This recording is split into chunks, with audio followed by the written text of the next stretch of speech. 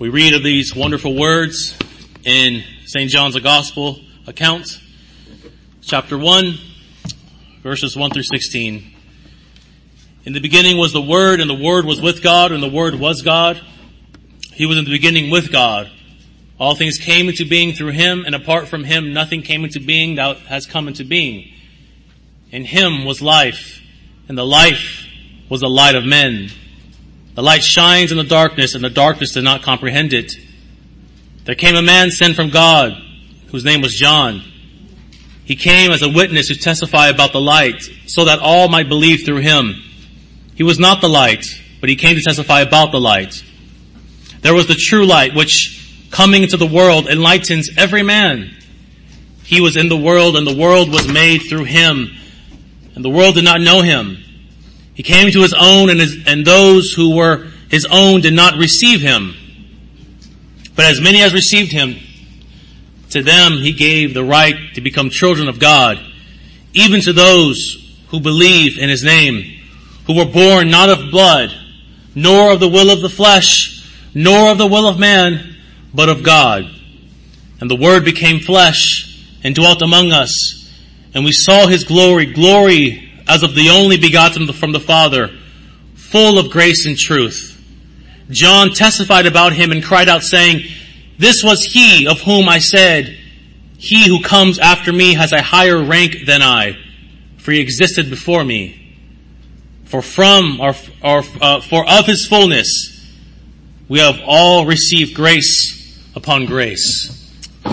Saints of God, it is this prologue here that I can read much more of. About maybe 3 years ago, I think we've been going on in this, that so captured me that I remember telling Pastor Antonio that after we do our study on the doctrine of God and who God is, then I would like to do a study on the doctrine of Christ and consider all of what pertains to the doctrine of Christ. And he thought that it was a noble thing to do. I read a few things already on who Christ is.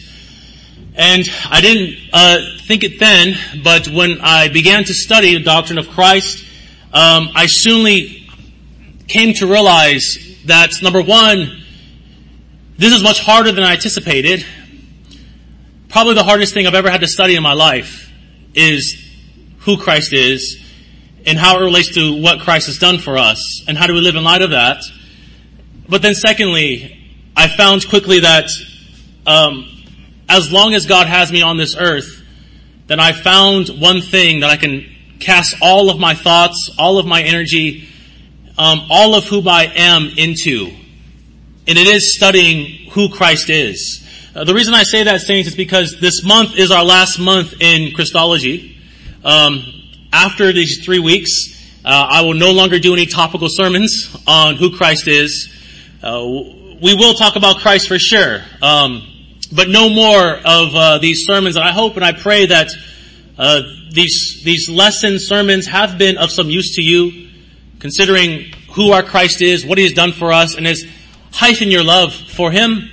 After we get done in these 3 weeks, starting next month, we will consider and go through the book of Colossians. And then after that, if I have not given myself too much of a headache, we will consider the book of Exodus, and we will go through that for, I'm sure, a long period of time.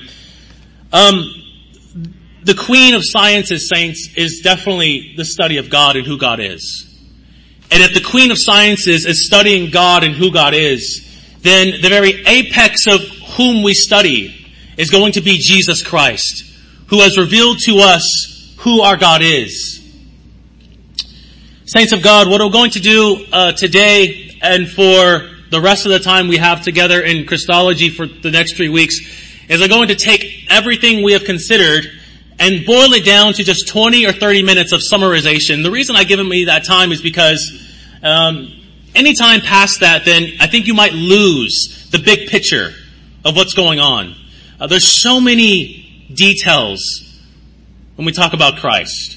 There's so much ink that's been spilled considering and debating the person of Christ and what he's done for us. We're still debating now Whom did Jesus Christ die for?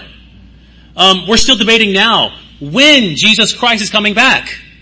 A lot of our debates in this life, in our Christian world, centers around Jesus Christ. What I'm going to do today, saints, is I'm going to summarize for us the person of Christ and what it means for us. The person of Jesus Christ.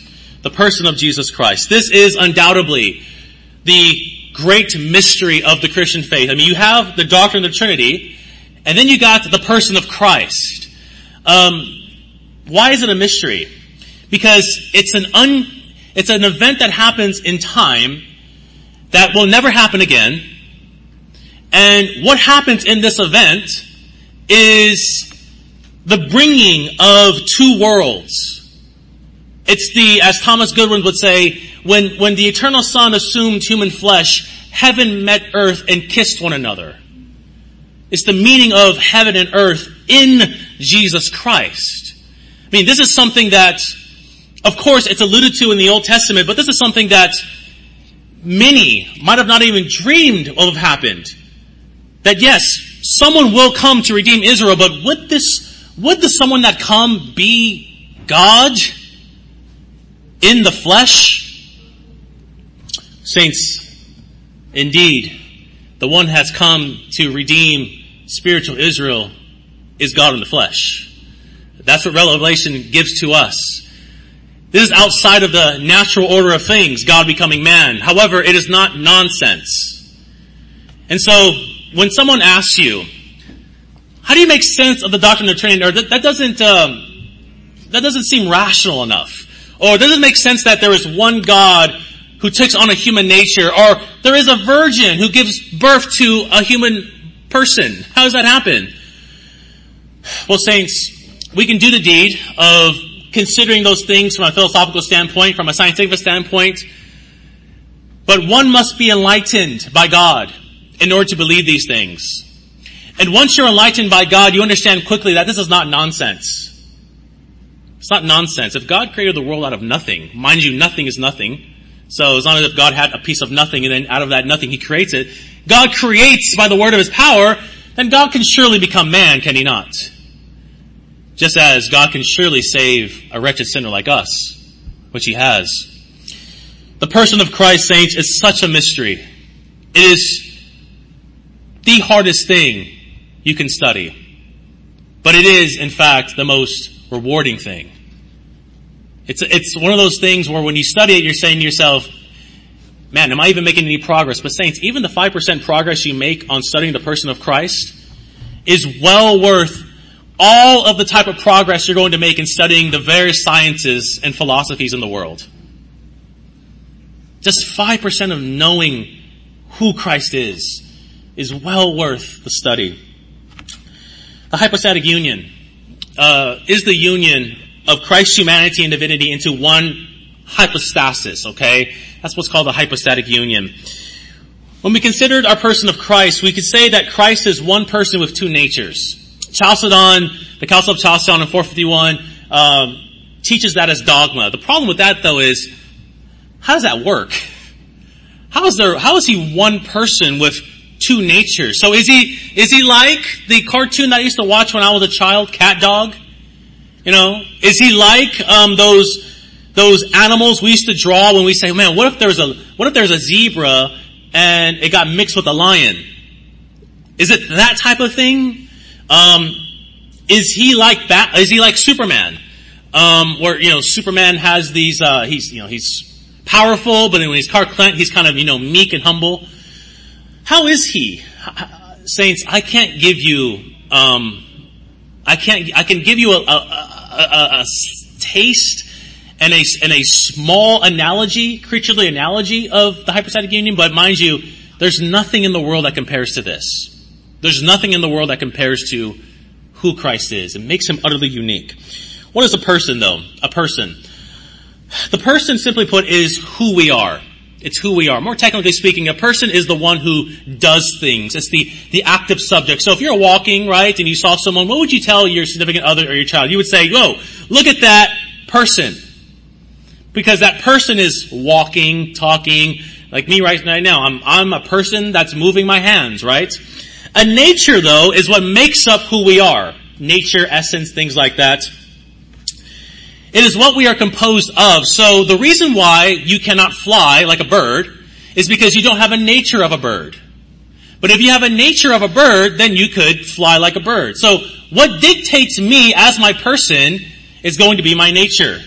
The reason why I talk to you as human and as a rational animal is because I have a human nature. I have a humanity. Okay? When we think about the relationship between persons and nature, it's simply this. Persons act according to or through their nature. Okay? Persons act according to or through their nature. Again, the reason why you can't do the things that dogs do is because you're not a dog. If you have the nature of a dog, you can do the things that dogs do. Okay? Amen, brother. But since though you have a nature of a human, then you do things humanly. Okay? Well, how are we to think of Christ then? Well, this is where everything gets really, really, really fuzzy. If someone asks you, who is Jesus Christ? You would say, Jesus Christ is truly God, yes. But he's also truly man. He has two natures. He has two natures. This is why, again, it's so unique because there's nothing in this world that has two natures. Nothing. Nothing in this world has two natures. When we think of saints, the eternal Son assuming human flesh, what's the first thing that we should not think of? Well, the first thing we should not think of is simply this. When God takes on human flesh, he stops being God. That's what many want to think. That's what many want to say. If you walk out of here and say that when God takes on a true human flesh, he had to divest himself of his divinity. He had to put aside some of his divinity to squeeze room for his humanity. That's heresy. We don't believe that, and don't ever believe that. If God can make the world out of nothing, then surely he can become man without losing his divinity. So Jesus Christ, the eternal Son of God, does not alterate or change his godness in order for him to be human, but rather, while being truly God, he is truly man. He is truly man. This is an important point to note, saints. We read of this definition of the hypostatic union, so that the whole two perfect and distinct natures were inseparably joined together one person. Again, whole, perfect, and distinct natures. Everything of what it means to be man, God assumes. But when he assumes them, they're not inseparably. They're not ever separated from one another. They're so closely united to one another. God so closely identifies with humanity that we can say that God died on the cross. I mean, that's how close the union is of Christ's divinity to his humanity. That we can say that at Lazarus' tomb, God cried.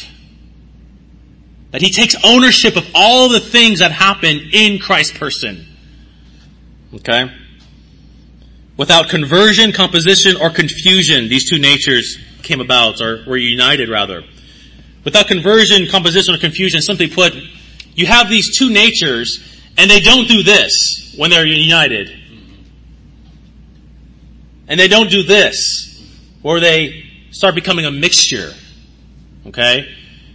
Christ's divinity and his humanity remain distinct. Never separate, remain distinct, but they're never blended together. They're never blended together. So much so that where Christ's humanity has now taken on all of what it means to be God, and Christ's divinity has taken on all of what it means to be man. They don't wash out one another, but they remain distinct. When the person of the Son assumed a true human nature, our confession says that the two whole, perfect, and distinct natures were inseparably joined together in one person. The Council of Chalcedon says that the distinction of the natures being by no means taken away by the union. So, when the eternal Son assumed the true human flesh, they remain distinct, okay? But rather the property of each nature being preserved. So when the eternal Son assumed human flesh, he remained truly human, and he remained truly God. And concurring in one person, the one subsistence, not parted or divided into two persons, but the one and the same Son, the only begotten God, the Word, the Lord Jesus Christ. When Jesus Christ assumes a true humanity, and here is the big, I'm going to say this and then we're going to move on. Here is the big thing. And what trips up a lot of people also in church history is, how can Jesus Christ have a human nature without also being a human person? How can he have a human nature without being a human person? This is the big thing the Stories was considering. It doesn't make any sense. And the church tradition, or the tradition of the church, has simply said this: well, when Jesus Christ assumes, or rather, when the eternal Son assumes a human nature, he gives that human nature personality. I know that in itself is really hard to grasp. But that's what the church confesses. That the eternal Son gives personality to the human nature. And that human nature then is now grounded in the eternal Son. The biblical basis of this simply is this: John 1:14, and the Word became flesh and dwelt among us, and we have seen his glory as of the only Son from the Father, full of grace and truth. Cyril of Alexandria, if you want to do any reading, the unity of Christ, Cyril of Alexandria. Pick that up.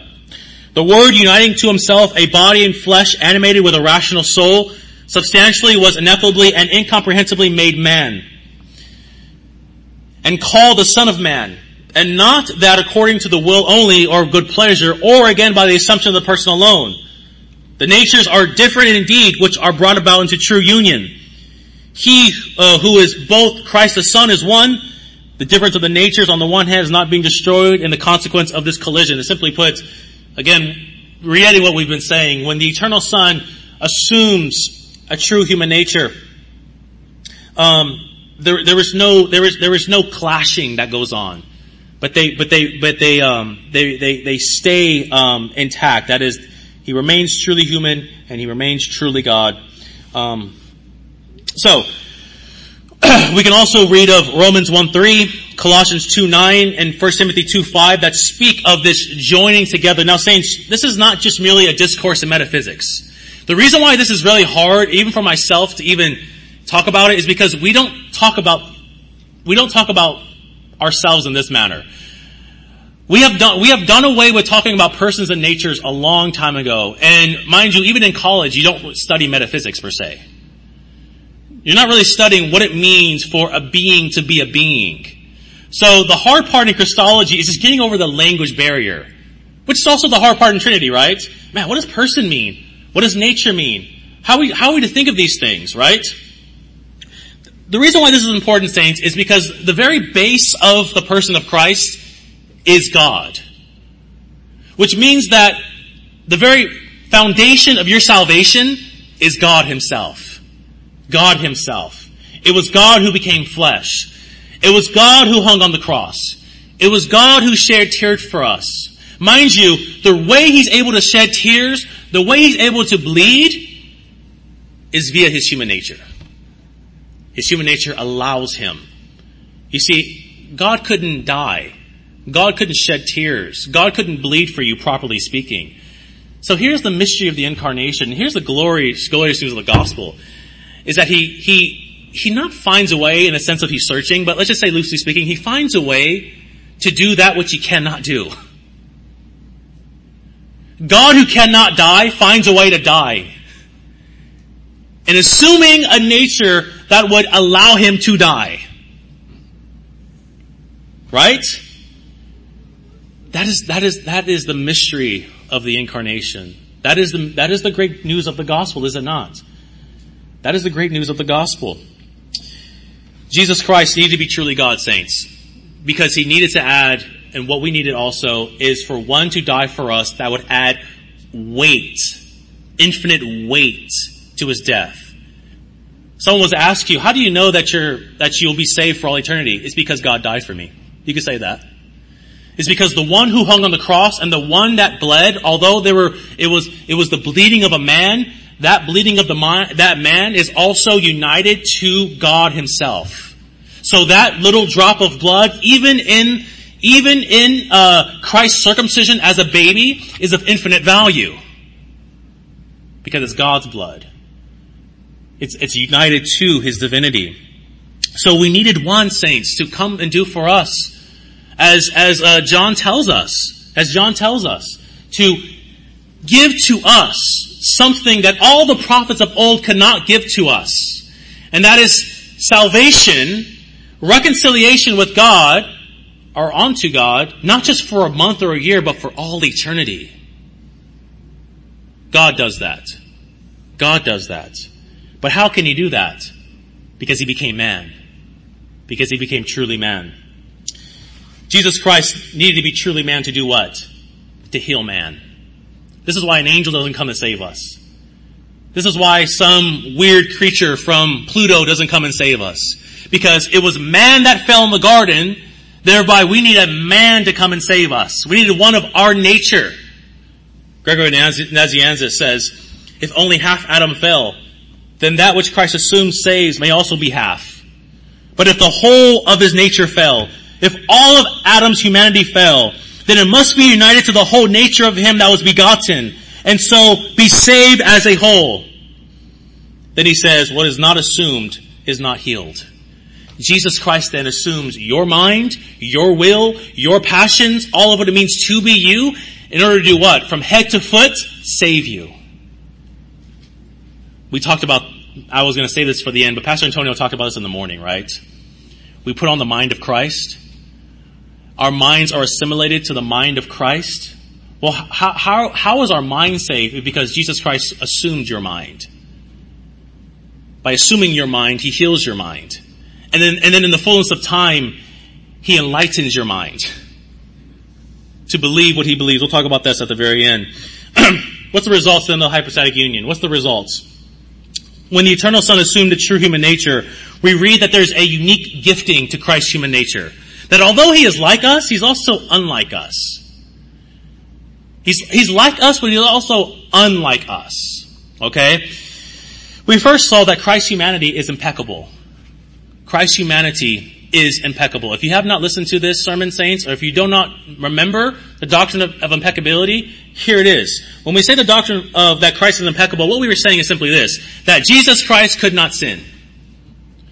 That Jesus Christ could not sin. Now, we're not saying, saints, we're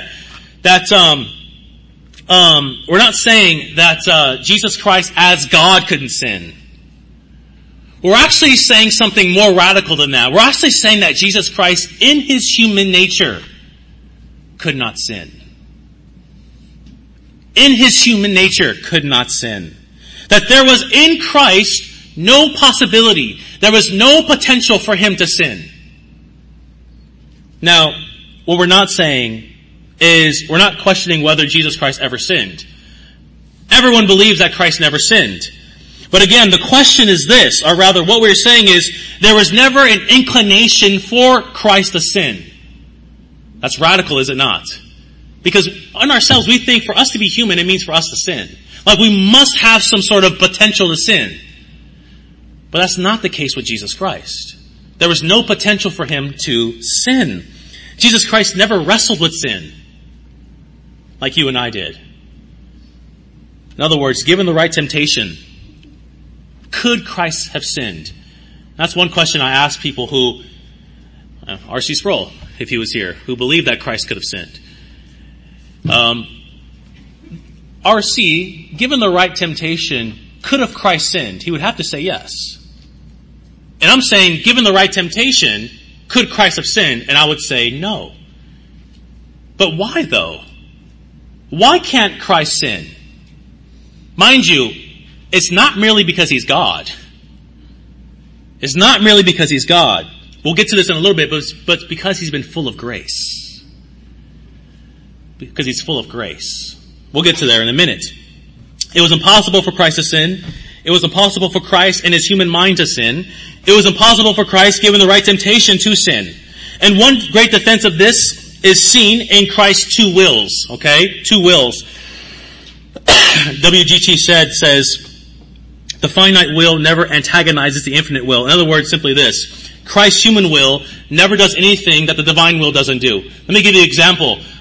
There's many times in my marriage where I want Wingstop and my wife wants Chipotle. We have two different wills, right? And many times my will antagonizes her will. And a lot of times it overcomes her will to where she eats Wingstop with me. What we're saying with Christ is, with Jesus Christ, his human will never says, man, I want to sin so bad. But his divine will, which is perfect and holy, says, no. We got to stay the course. There's never a conflict within Christ. This is talking, he also says, but obeys it invariably and perfectly. Christ's human will always obeys his divine will. I mean, you think of the divine will like this, and the human will is like this with it. It's one with one another. If this should for an instant cease to be the case, there would be a conflict in the self-consciousness of Jesus Christ, similar to that of the self-consciousness of the Apostle Paul.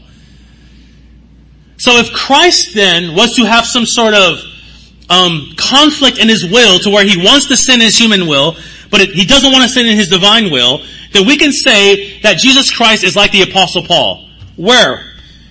Do you remember saying Paul says this, the good that I want, that I would, I do not. But the evil which I would not, that I do. It is no more that I do it, but the sin that dwelleth in me. O wretched man that I am, who shall deliver me? Remember Paul was going through this conflict in himself, like the things that I want to do, I don't do, and the things I don't want to do, that I do. But there is no such utterance as this from the lips of the God-man. On the contrary, there is the calm inquiry of Christ. Which of you convicts me of sin? St. John says in 1 John 3:5, in him was no sin. There is an utter absence of personal confession of sin. Christ never personally confessed his sin. And mind you, even at the Lord's Prayer, he's giving us a model of how to sin, not that he actually prays that prayer. Because remember, in the Lord's Prayer, forgive us our debts. Christ never had a debt to forgive. He never had a debt that he had to be forgiven of. He was perfect. Okay? So, according to Christ's human nature, he never desired sin. And those desires were never even possible in Christ. Never possible in Christ. Why? Because his human will is always aligned with his divine will. A.W. Pink says, while the mediator was commissioned to die, he was not commissioned to sin. So although he assumes that which is proper to us, which is death, right? The effects of the fall, he was not commissioned or ordained to sin. The human nature of Christ was permitted to function freely and normally. Hence it wearied and wept, but to sin, it did not. When I was studying this, I thought of this naughty question, which is brought up also amongst me theologians, is well, if Christ can't sin, then what do we say about the freedom of Christ in his humanity? Does it negate Christ's freedom? Is he truly free if he cannot sin? And the answer, or one of the simple answers is this. Christ's heart was always disposed to please God. That his heart posture was always to please God. That was his freedom. His freedom was to please God.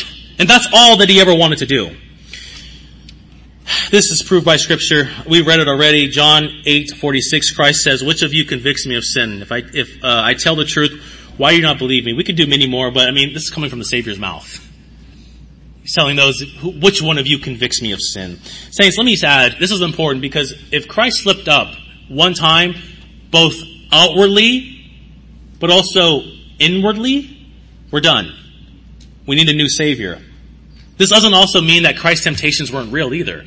You might say, well, if Christ can't sin, then his temptations are not real. The problem with that, though, is we always experience temptations both outwardly and internally. They coincide with one another. Right? Dominga, I love you, sister.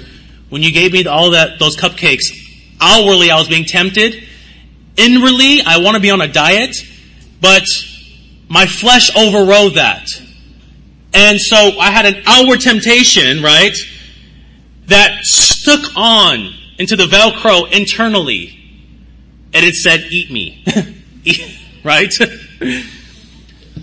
There was never a temptation outwardly, right, that Christ sees and it sticks internally to him. He's only tempted outwardly. That doesn't make his temptations less at all. But in many ways, because he's holy, it makes them more significant, more greater than ours. As a result of this hypostatic union, Christ's humanity is given the Spirit without measure. John 3:34, for he whom God has sent utters the words of God, for he gives the Spirit without measure. The gifting of the Spirit without measure results in Christ's human nature being full of grace. This is where Christology gets really, really, really, really fun. This is where we start linking Christ and us together. We start talking about Christ's grace. If you want to study something that relates you to Christ in the most profound way you can think of, study the grace of Christ and how the grace of Christ relates to you even now. Christ's humanity from the moment of conception was supernaturally elevated, or we can say that it was deified, right? From the moment of the conception in the Virgin's womb, our Lord's humanity received a gift of grace. In fact, he received the fullness of grace. We read of this in John 1:14, and the Word became flesh and dwelt among us. And we have beheld his glory, glory as of the only begotten of the Father, full of grace and truth. Full of grace and truth. Why does Christ have grace to this measure? And one of the reasons Thomas Aquinas gives us is because the one that's closest in union to God has the greatest of grace. The closest one is in union to God has the greatest of grace. Well, there's no one in the world that's closer to God than the human nature of Jesus Christ. Ergo, he has the fullness of grace. Isaiah 11:2 you can read. But why did Christ need the fullness of grace? Well, there's twofold reasons, saints. Twofold reasons. First, so that every moment in his life, he as man could do the will of God and perform supernatural acts. Saints, you can perform supernatural acts right now. In other words, when you do a work, God can look down upon it and see it as a good work. Why? Because you have grace. Grace enables us to do good works, and for God to see those works as good works. They're supernatural acts, okay? For instance, you loving your neighbor, you loving your brother and sister in Christ right now is a supernatural act. It's something that you could not do apart from grace. To love them in the way that you do. So don't undermine those things. Secondly, and lastly, Christ needed the fullness of grace so he can distribute that grace to us. Christ needed the fullness of grace so he can distribute that grace to us. John 1:16, for of his fullness we have all received grace upon grace. Of his fullness. John just said that Jesus Christ is full of grace. And then he says next in verse 16, and from that grace we receive it. We receive grace. So here's the thing, saints. This is what plagues Protestantism. This is not a mental thing. This is not an imaginary thing. You really and truly receive grace. Now you ask, where does it come from? It comes from Jesus Christ. I mean, let this just come live in your home, in the very depths of your soul. That the grace right now, this is why it's so important, saints, to pay attention during a worship service. Because if God is giving us grace, where it comes down from the head. Christ. Again, it comes from Christ. Christ is the origin of every spiritual grace. And grace is dispensed to us through him and from him. Because our Lord in his humanity has the highest possible grace and has the fullness of grace, that grace comes from his humanity and it goes down to the members of his body. So then we make up, and I did a sermon on this, we make up the whole Christ. The whole Christ. When we receive grace, it comes from Christ's humanity. As one theologian says, the whole human race depends on Christ first possessing a grace as head in order that they might in turn possess it in the body. Meaning, saints, that being conformed to the image of Christ is not merely you being a good person. Don't think that. But rather, being conformed to the image of Christ chiefly is becoming to partake of what Christ is in his person via his humanity. So you're saying, yes, I'm being made in the image of Christ. What does that mean? It means that you are being made into the image of the human Christ, into what Christ is in his humanity. That is why Christ gives you grace, so you can be like him. This is why you give morals, right? The morals that you have learned throughout the years to your kids, so that they can be like you. Similarly with Christ, then. So when we think of grace, saints, like right now I'm telling you that Jesus Christ right now is giving you grace, think of, wait, Christ right now currently is giving me grace in my souls. Now what's experientially, how do I verify that? By you in your mind or even outwardly amening what I'm saying. There's the link. Okay? From the fullness of the grace of Christ's humanity, we receive grace. Now what does this do for us, saints? What does grace do for us? Well, simply put, grace makes us a partaker in the life of God. Grace makes us a partaker in the life of God. We're in such a distance from God. How then can we get to God? By God giving to us himself, which is grace. He gives us grace. The grace of God, and the grace of Christ rather, supernaturally elevates us. And hear me now, so that you right now, saint, can live the life of heaven on earth. You right now, because you're in union with Christ, you live the life of heaven. Heaven has begun in your souls right now. And then later Pastor Antonio will tell us how heaven will begin in the cosmos. But now, right now, within your souls, as the Holy Trinity indwells you, as you have the theological virtues of faith, hope, and love, which correspond to the Holy Trinity, the life of heaven has begun in your souls. The grace of Christ then not only hears our nature, but as the great medievalists will say, it perfects our nature. Grace doesn't destroy nature. It heals, elevates our nature, and makes us whom we were destined to be. Makes us whom we are destined to be. Saints, this is the motive of God becoming man. If you were to ask, why did God become man? Why did God create the world? So that God can be like him. God became man so that man can be like God. Meaning that the highest point of the gospel is not just merely washing away your sins, which is fine, we need to do that. But washing away our sins not to put us in a neutral state, but we're back in the garden like Adam. But rather washing away our sins and then giving to us the life of God, which is supernaturally elevating us to share in the life of God, to participate in the divine nature. The Westminster Larger Catechism, question 39 says, why was it requisite that the mediator should be man? It was requisite that the mediator should be man that he might advance our nature.